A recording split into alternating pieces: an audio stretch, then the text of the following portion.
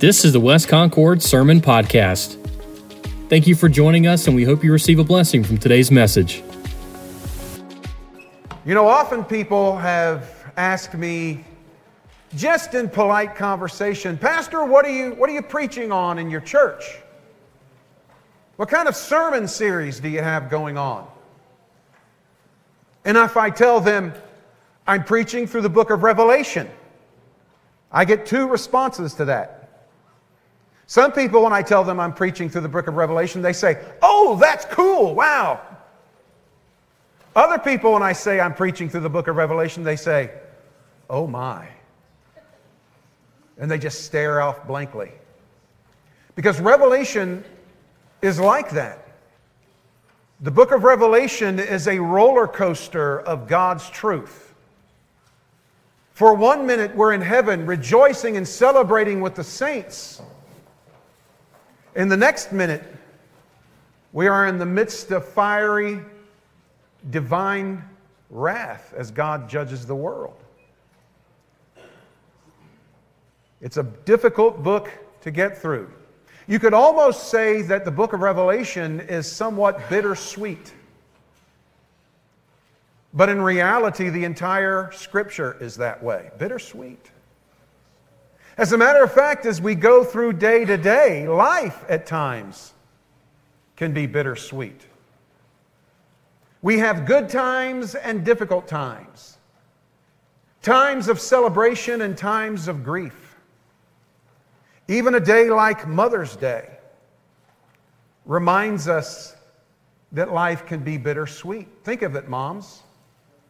There are times when you sit at the picture window with your child in your arms looking at the sunset, reveling in the sweetness of that moment.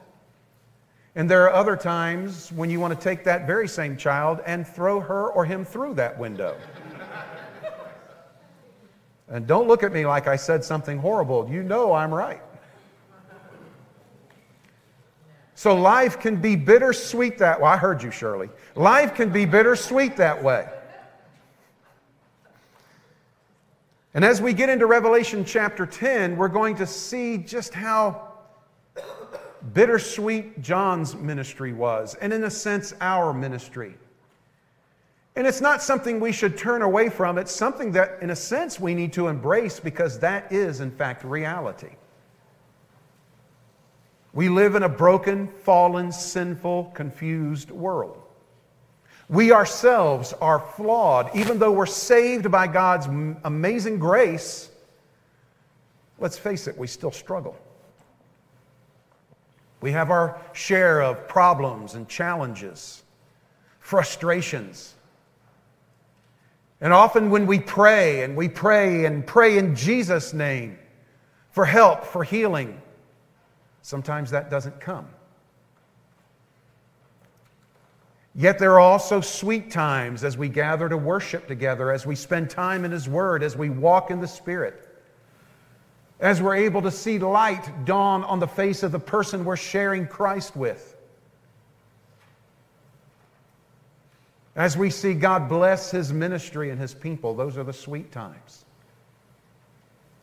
Oftentimes we overemphasize the sweet and forget the bitter, or we allow the bitterness to infect our spirits and our souls, canceling out the sweet. So keep that word in mind, bittersweet, as we go through this message today. And more often than not, let's face it, we want to be happy, don't we?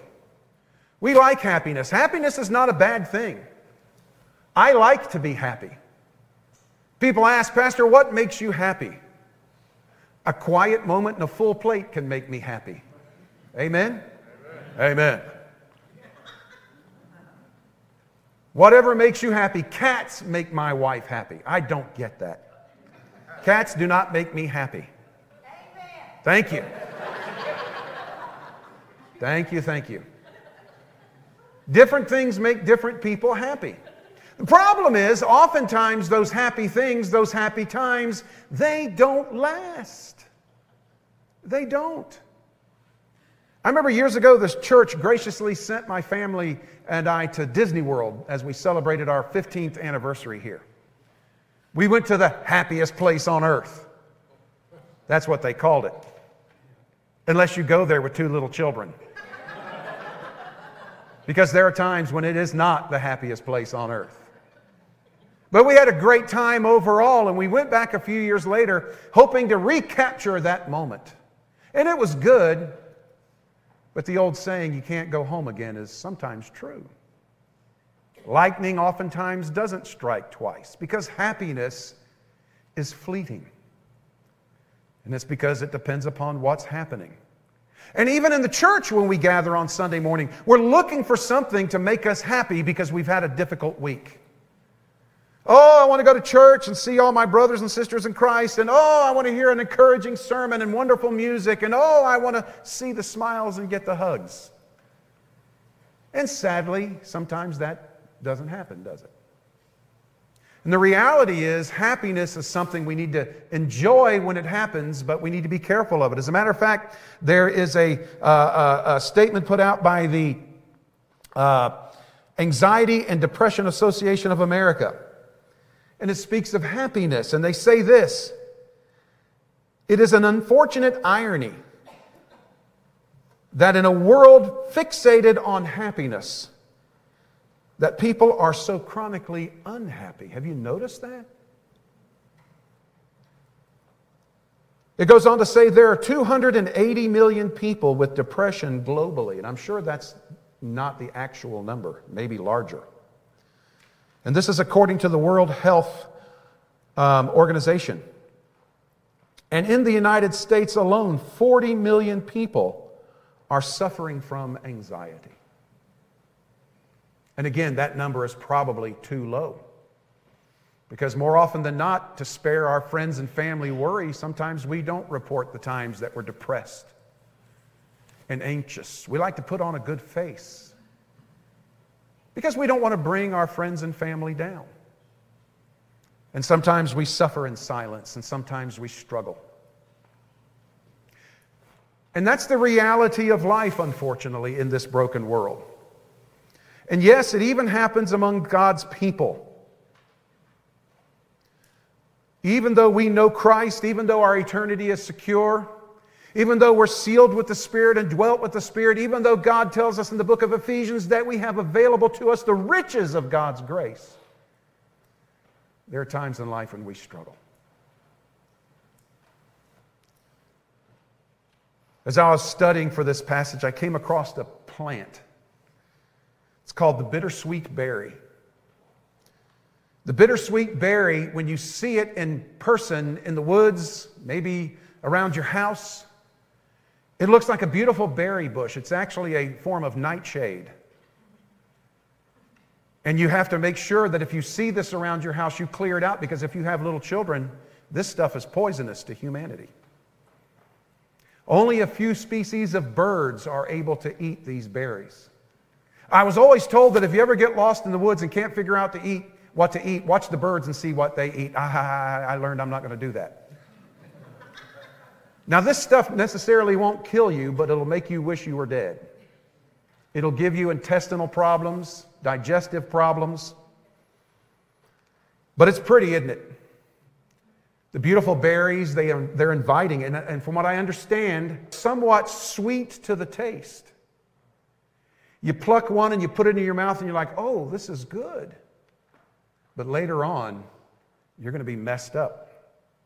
And the reality is this: life is much like that bittersweet berry.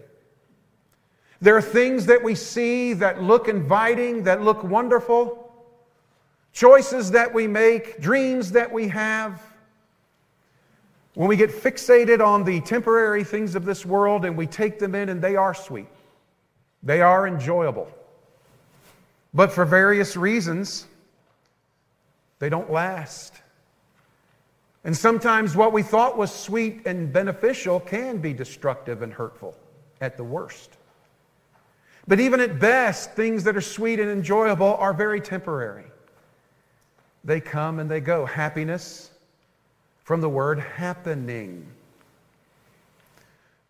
But unfortunately, we become a nation that seems to be on a half-best, We're chasing after happiness like a pinball in a pinball machine, bouncing from every shiny, noisy thing to another.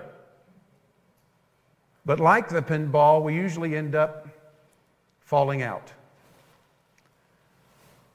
Happiness quest can be frustrating because, again, genuine happiness is very elusive, and when you do find it, it doesn't last. So what's the alternative? The alternative, as Christ reminds us over and over and again in Scripture, the Old Testament prophets over and over in Scripture remind us to be rather on a truth quest. A truth quest. Because here's the thing, the world sometimes acts in a way that I don't understand. And it bothers me. I don't know about you. Sometimes things happen in the world that I don't understand why they're happening. How people can be so mean and hateful to one another over oftentimes silly and stupid things. I can't understand, and I'll be honest with you, I can't understand why God doesn't heal certain people. And why some people are sick and struggling. I know the Bible says in Proverbs 3, lean not unto your own understanding, but trust the Lord in all that you do. I get that, and I struggle and strive with that, and that's where I go to. But I'll be honest with you, I'm human. Just like you, I often wonder, why, God? Why not? What are you doing? Why are you doing it? Why aren't you doing this? But when I'm on a truth quest, and I seek the truth as God has revealed it, while I may not like what's happening, and while I may not understand what God is doing or not doing, I still get it, and I understand that for whatever reason, He is sovereign, which means He is in control of everything. I also understand that He is loving because He sent His Son to die for me. I always go back to Genesis 18:25 when there's a situation I can't understand. The end of that verse says, will not the judge of all the earth do right? I fall back upon that. When I don't understand it, I can't comprehend it, or I don't like it, I have to be reminded that God is in control. He proved that He loves us by sending Jesus to die for us. And so if God is in control and He loves us that much to die for us, then I have to remember when all is said and done, I'm going to be all right. But it's still hard. But in order to gain that stability or that sanity, as it were, I have to seek out the truth. Because here's the thing about truth and happiness. Happiness is fleeting, it's fading, it'll let you down. But truth will never let you down. You may not like the truth, but you can trust the truth. So as we get into Revelation chapter 10, John, remember, has just come off a very dramatic moment. As in chapter 9, when we saw the future twofold demonic invasion of the world and all the havoc and death that was wrought in that. You thought it was perhaps difficult last week to hear it. I felt like it was difficult to preach it, but you can put yourself in John's place and see how he actually witnessed these events. How John was just overcome perhaps with the whole scenario. Again, that's why in various places in Revelation, God takes that grip, that pressure, and lets off a little bit. And He does so here. And as we come into chapter 10, we're going to take a bit of a break, as it were, a bit of a release. And we're going to see yet again another mighty angel. Look what it says in chapter 10 and verse 1. He says, I saw still another mighty angel. Revelation is just eat up with angels, isn't it? They're very visible at this time. Listen, we had this discussion in my Sunday school class today. Angels are everywhere still. And the book of Hebrews, as we're going to see, talks about them as being servants, and you don't know that you might have not encountered an angel as you've gone through life. But he says, I saw still another mighty angel coming down from heaven, clothed with a cloud. And a rainbow was on his head, and his face was like the sun, and his feet like pillars of fire. He had a little book open in his hand, and he set his right foot on the sea and his left foot on the land. And he cried with a loud voice as when a lion roars. When he cried out, 7 thunders uttered their voices. Now when the 7 thunders had uttered their voices, I was about to write, because John was writing. But I heard a voice from heaven saying to me, seal up the things which the 7 thunders uttered, and do not write them. Then the angel whom I saw standing on the sea and on the land raised up his hand to heaven and swore by him who lives forever and ever, who created heaven and the things that are in it, the earth and the things that are in it, and the sea and the things that are in it, that there should be no delay any longer. But in the days of the sounding of the 7th angel, the 7 trumpets is what we're looking at, when he is about to sound, the mystery of God would be finished, as he declared to his servants, the prophets. So John is allowed to take a pause, and God sends this mighty angel, another one of the myriad of angels that John has heard from and communicated and witnessed. And this mighty angel has a description. If you notice his description, it's very vivid and vibrant. It says he had a rainbow on his head, and his face was like the sun, and his feet like pillars of fire, clothed with a cloud. Some Bible teachers and pastors believe that this is actually Jesus, because in the Old Testament, God appeared, the Son of God appeared in angelic form often. You'll find the title Angel of the Lord there. And we know that it was the Lord because he received worship. Now, is this Christ? I don't know, nor am I going to speculate, because I don't do that. If it is not Jesus, and I'm not saying it's not, it is nonetheless an angel that has been given unique authority in his character. Clothed with the clouds, speaking of God's sovereignty. The fire, speaking of God's authority. The rainbow, which unfortunately our culture has ruined, but it harkens back to God's promises, that he would always keep his promises and his covenant. Standing on the earth and on the water, speaking of his sovereignty in the world. If it is not an angelic form of our Savior Jesus Christ, it is certainly an authoritative representative of him. Because John needed some encouragement, John needed some stability. And we see what he holds. He holds a little book. We'll get back to that little book in a moment. But he's got this little book in his hand that we're going to hear from. And actually, as we're going to see, you're reading from that little book this morning. What does he do? He shouts, and his voice is like many thunders.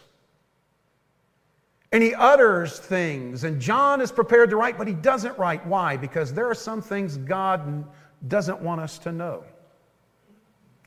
I'm amazed oftentimes, we often want to know everything that God does. And why did God do this? And how did God do this?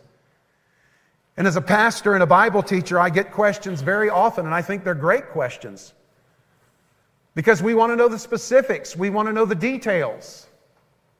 But the reality is, God oftentimes doesn't give us specifics and details. Why, Pastor? Because frankly, we don't need them. I mean, you and I function in this world. We go about our day and we don't have all the details about the world we live in. For instance, we have some in the church who are wonderful mechanics. Buster Mullis, a genius in our church, can fix any vehicle. I drive my vehicles. I know where the gas goes. I know how to jump a battery. I can change a tire. That's it.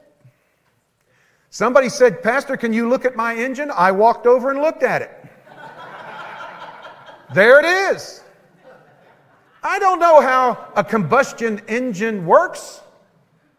George Thomas gave me a job in his air conditioning company. He hasn't used me much, but I'm his looker.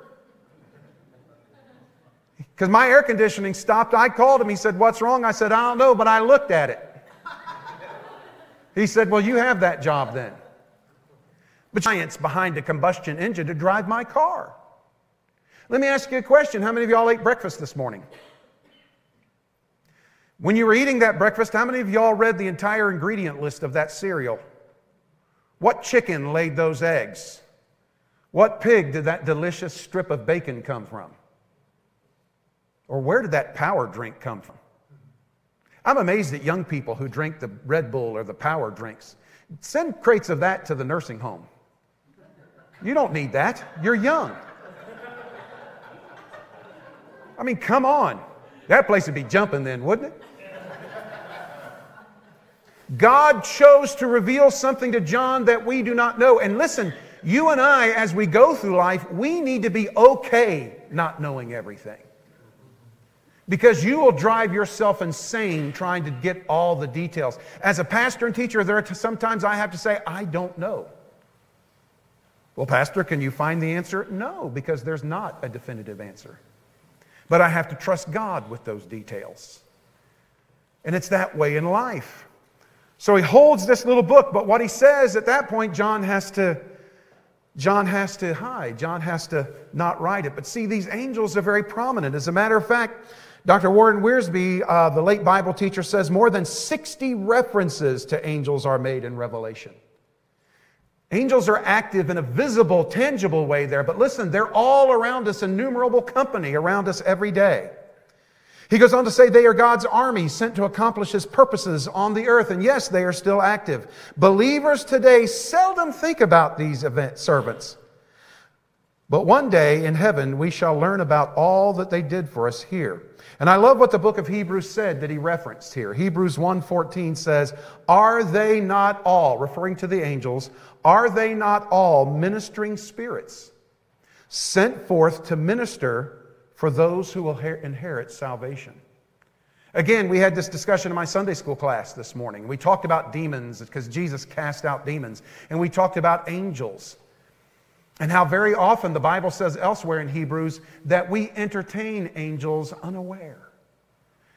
That not knowing it, we have encountered them. Not knowing that we have interacted with them. But they're also behind that spiritual curtain working and moving. Zechariah talks about that. Isaiah talks about that. Daniel speaks of that. And every once in a while, like through the book of Revelation, God pulls back that curtain. And we get a glimpse. And that's what we're getting here. Because I imagine John was just overwrought. I imagine John was just undone after witnessing those demonic invasions. And they are real and they are coming. And as I said, as disturbed as you and I were last Sunday about it, imagine John already witnessing it. And God is wanting to say, look, it's going to be okay. And those angels are working. And He shared with him a mystery that only John today knew and knows. But as you saw, he has that little book. What was that little book? Well, let's look at that little book. You have a mighty angel coming and telling him, look, I've got a little book and I've got some mysterious things for you to know, but understand this, God through this book, God through His message is bringing to us the fruition of all things, as I've called it, the rest of the story. And that's what we get in the book of Revelation. Revelation is the rest of the story. Understand this, my brother and sister in Christ, you are privileged as you read the book of Revelation to know what's going to happen eventually. To know what's coming. To know how the human history is going to resolve and be resolved. And also to see the victory that God is going to bring. So let's take a few minutes and look at this little book. Verse 8. Then the voice which I heard from heaven spoke to me again and said, Go, take the little book which is open in the hand of the angel who stands on the sea and on the earth. So John, go get the book. So I went to the angel and said to him, Give me the book. And he said to me, Take it and eat it. You know, you're reading along and that's not kind of what you expect to hear. Take it and eat it. And when I read this, I'm reminded of all those old spy movies and television shows where they get the secret message. What do I do with it? Burn it? No, eat it. No, I'm not going to eat it. I've eaten a lot of things in my life, but if you may give me a note, you eat it. I'm not eating it.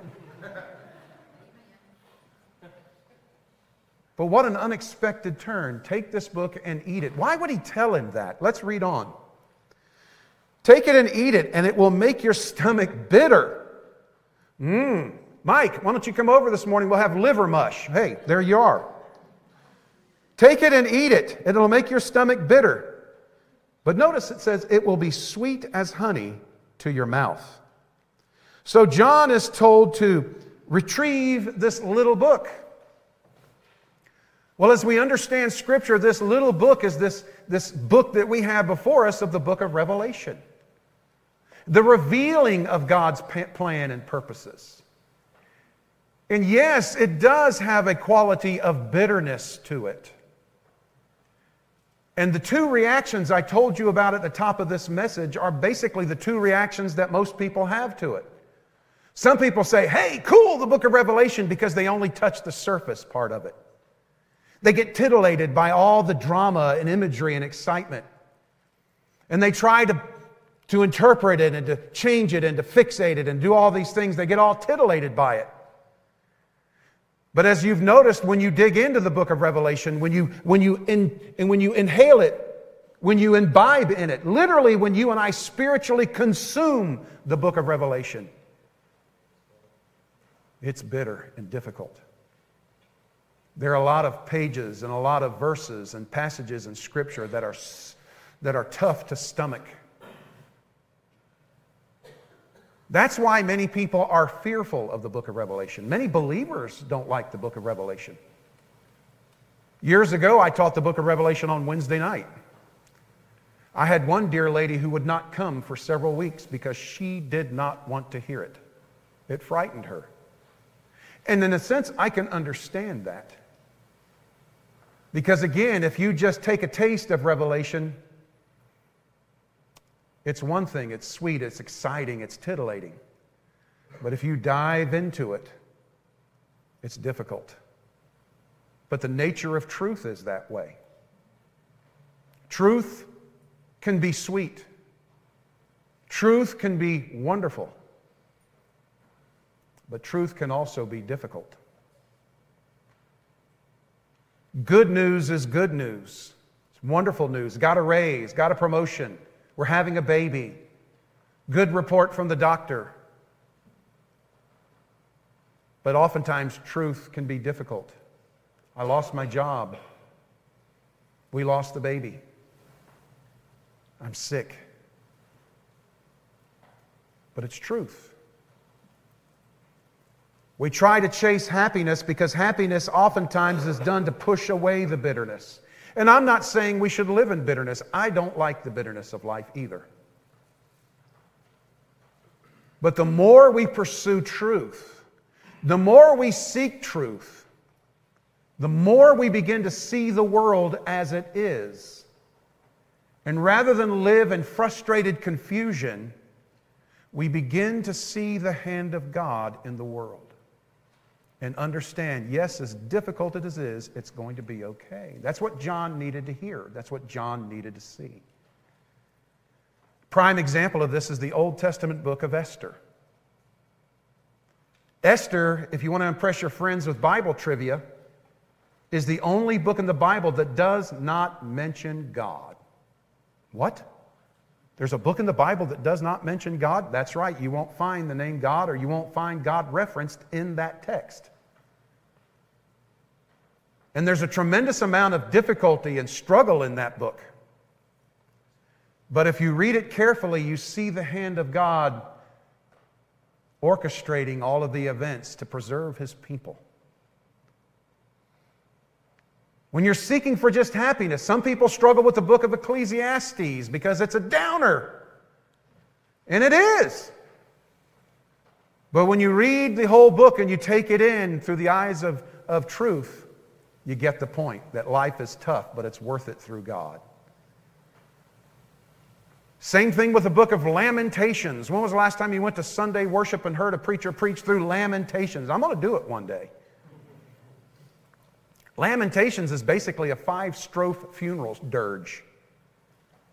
But God put it in Scripture to show that sin is destructive.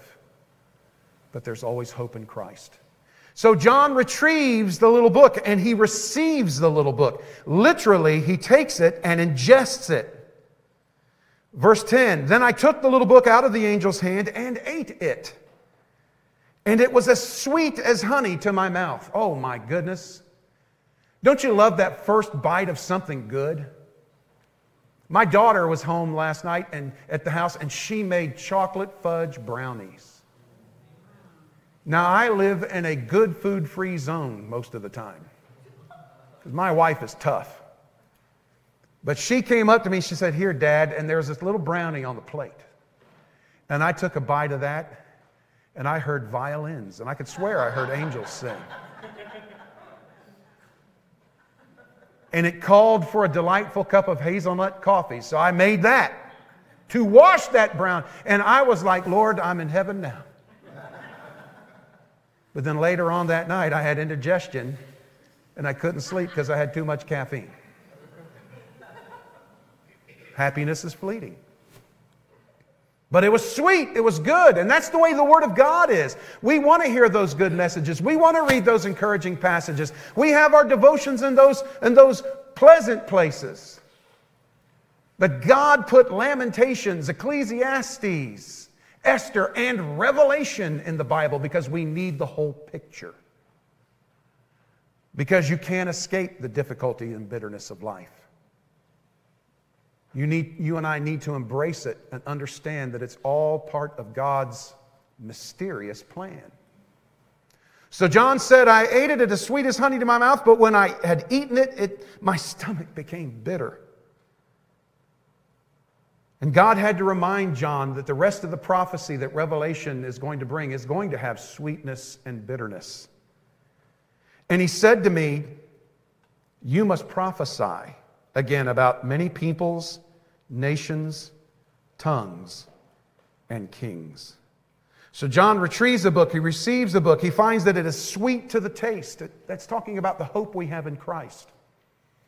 As difficult as it gets on earth, when we know Jesus, we know that one day everything's going to be okay, and that's the truth. One day we'll drop and shed this mortal coil, and we'll go to be with Christ, and we'll live in bliss and tranquility in heaven with Him forever. That's sweet to the taste. But until then, John had to realize that some of the revelation was going to be bitter to the stomach, and that was the judgment of Almighty God coming. Because yes, God is love, as we've said over and over, but God is also just and holy, and He must judge sin. He would not be a righteous and perfect, just and holy God if He did not. And so, yes, there are horrible, difficult, dramatic passages in Revelation that we must see and hear. We must also understand that for those who don't know Christ, there is an eternity in hell separated from God. As much as we don't like to talk about it, did you know Jesus Himself talked more about hell than He did about heaven? Speaking of the bittersweet. So Revelation is sometimes hard to stomach. It leaves us uncomfortable. And here's the thing, it should. None of us should be comfortable with the sinfulness of our world. None of us should be okay with the sinfulness in our lives. None of us should be at ease about our family members, friends, co-workers, and neighbors dying and going to hell. None of us should be comfortable with that. But that's the part of that bitter part that we struggle to stomach. And so God, yes, He gives us a message of sweetness and hope, but He also gives us a bitter message of judgment. And what He tells John, He said, this is necessary for life because you and I have a mission, just as John had a mission.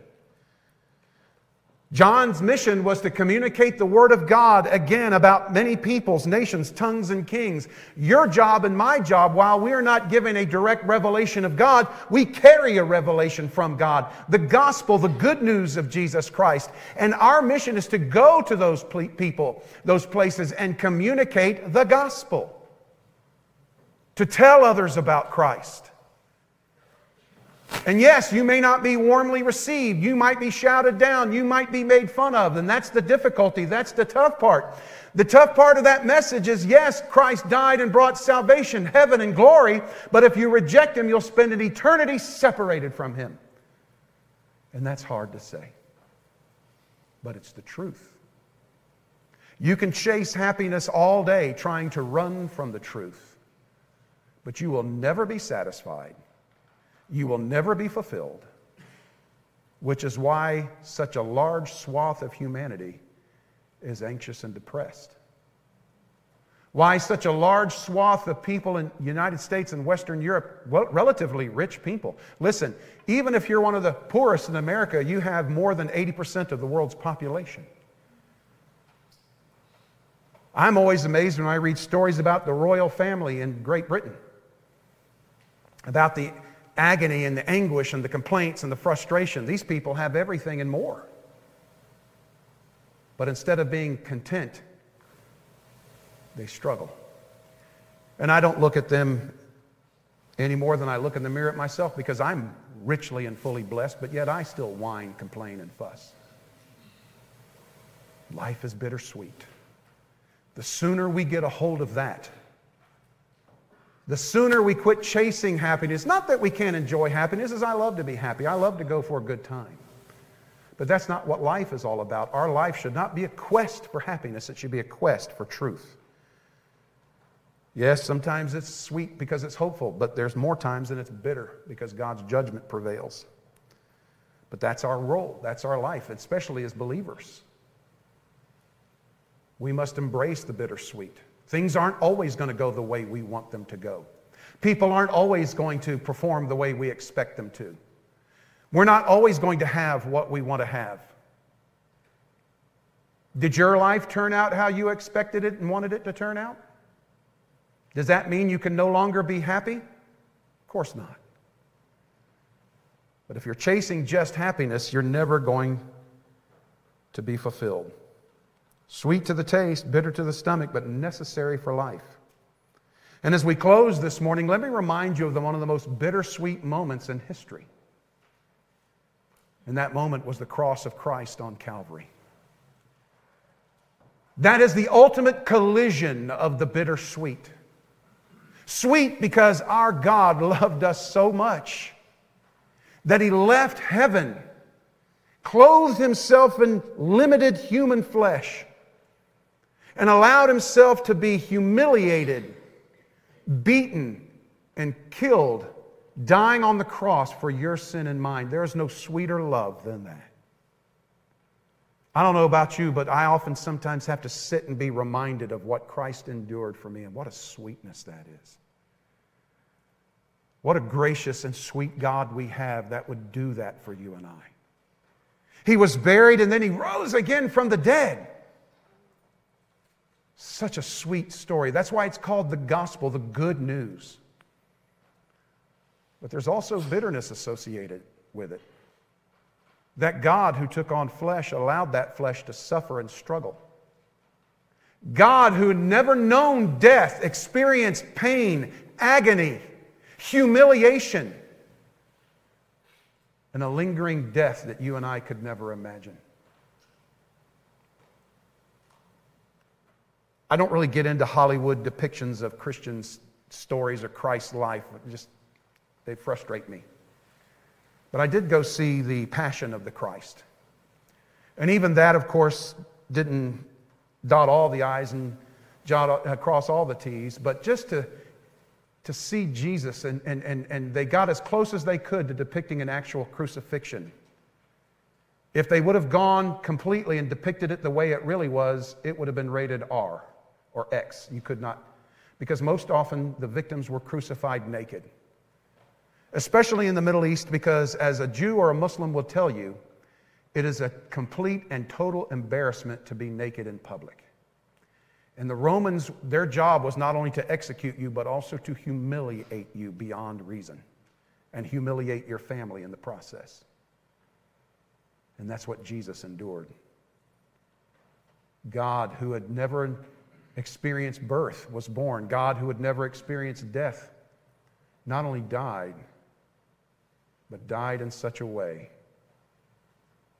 that it's just difficult to even think about. But again, he did that for you and I. So yes, life is bittersweet. God is encouraging John, look, you just do what I've asked you to do. You're going to go prophesy, go on that truth quest, communicate the truth, seek the truth, find the truth.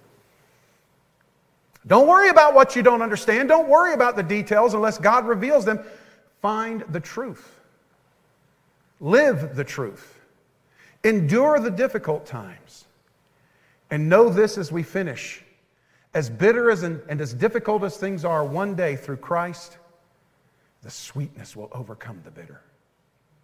And in Christ we will spend a sweet eternity with God forever and ever and ever. Let's close in prayer. Heads are bowed and eyes are closed, standing together. The truth in the gospel is also bittersweet. If you're here and you don't know Jesus as Savior, the Bible says if you die in that condition, you'll be separated from God in a place called hell forever. Difficult to say, difficult to talk about, but true. That's why he came. The sweetness of that message is that God took on flesh, left heaven, and embraced a cross for you and for me. There's nothing you and I could do to earn heaven. If we try to earn it, try to get it through religion, try, strive, we can never earn it. God provided it as a gift. And if you and I will come to him, and the bitter part is admit, yes, I have to look at myself and admit I am a sinner. I cannot save myself. What I must do and what I did several years ago was cast my full confidence and faith in Jesus as my Savior. If you will do that this morning in faith, trusting in him and him alone, God will give you everlasting life. If you're here and you know that message, yes, we have bittersweet ministry ahead of us. We have to preach the judgment of God. We have to communicate the destiny of hell for the lost. But we also can tell people the sweet and good news, the gospel news, that Christ died for them in spite of their sinfulness. Christ loves them in spite of their sinfulness. And Jesus loved us so much that he came to get us.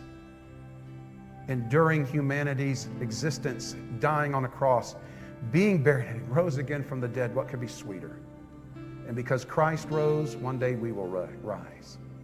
And that is the ministry before us. It is bittersweet. But take heart, as John would take heart. One day the sweetness is going to overcome the bitterness. If you go on a truth quest, you will see this over and over. So may God help us. Heavenly Father, we thank you for this time together. Father, life is bittersweet. Since the rebellion in the garden till now, we struggle, we strive, we fuss, we feud, we fight. As hard as we seek happiness, Lord, it fleets and it fades. We're back to struggling again. But Father, through the good news of Jesus Christ, the gospel, you provide hope. You provide help, and you've paid for heaven. And when we receive Christ, Lord, we can walk with you here and get hope and strength and help through your Spirit and through your word. But we must seek you and seek your word. And Father, one day we'll ascend to heaven and be with you. But until then, bless us and help us. Help us today, Lord, to go. Help these who are gathered here to seek truth and to be grateful for happiness when it happens, and to enjoy happiness when it happens, but always seek truth. And may we give you the glory. We ask all this in Jesus' name, and all of God's people said, amen, amen and amen.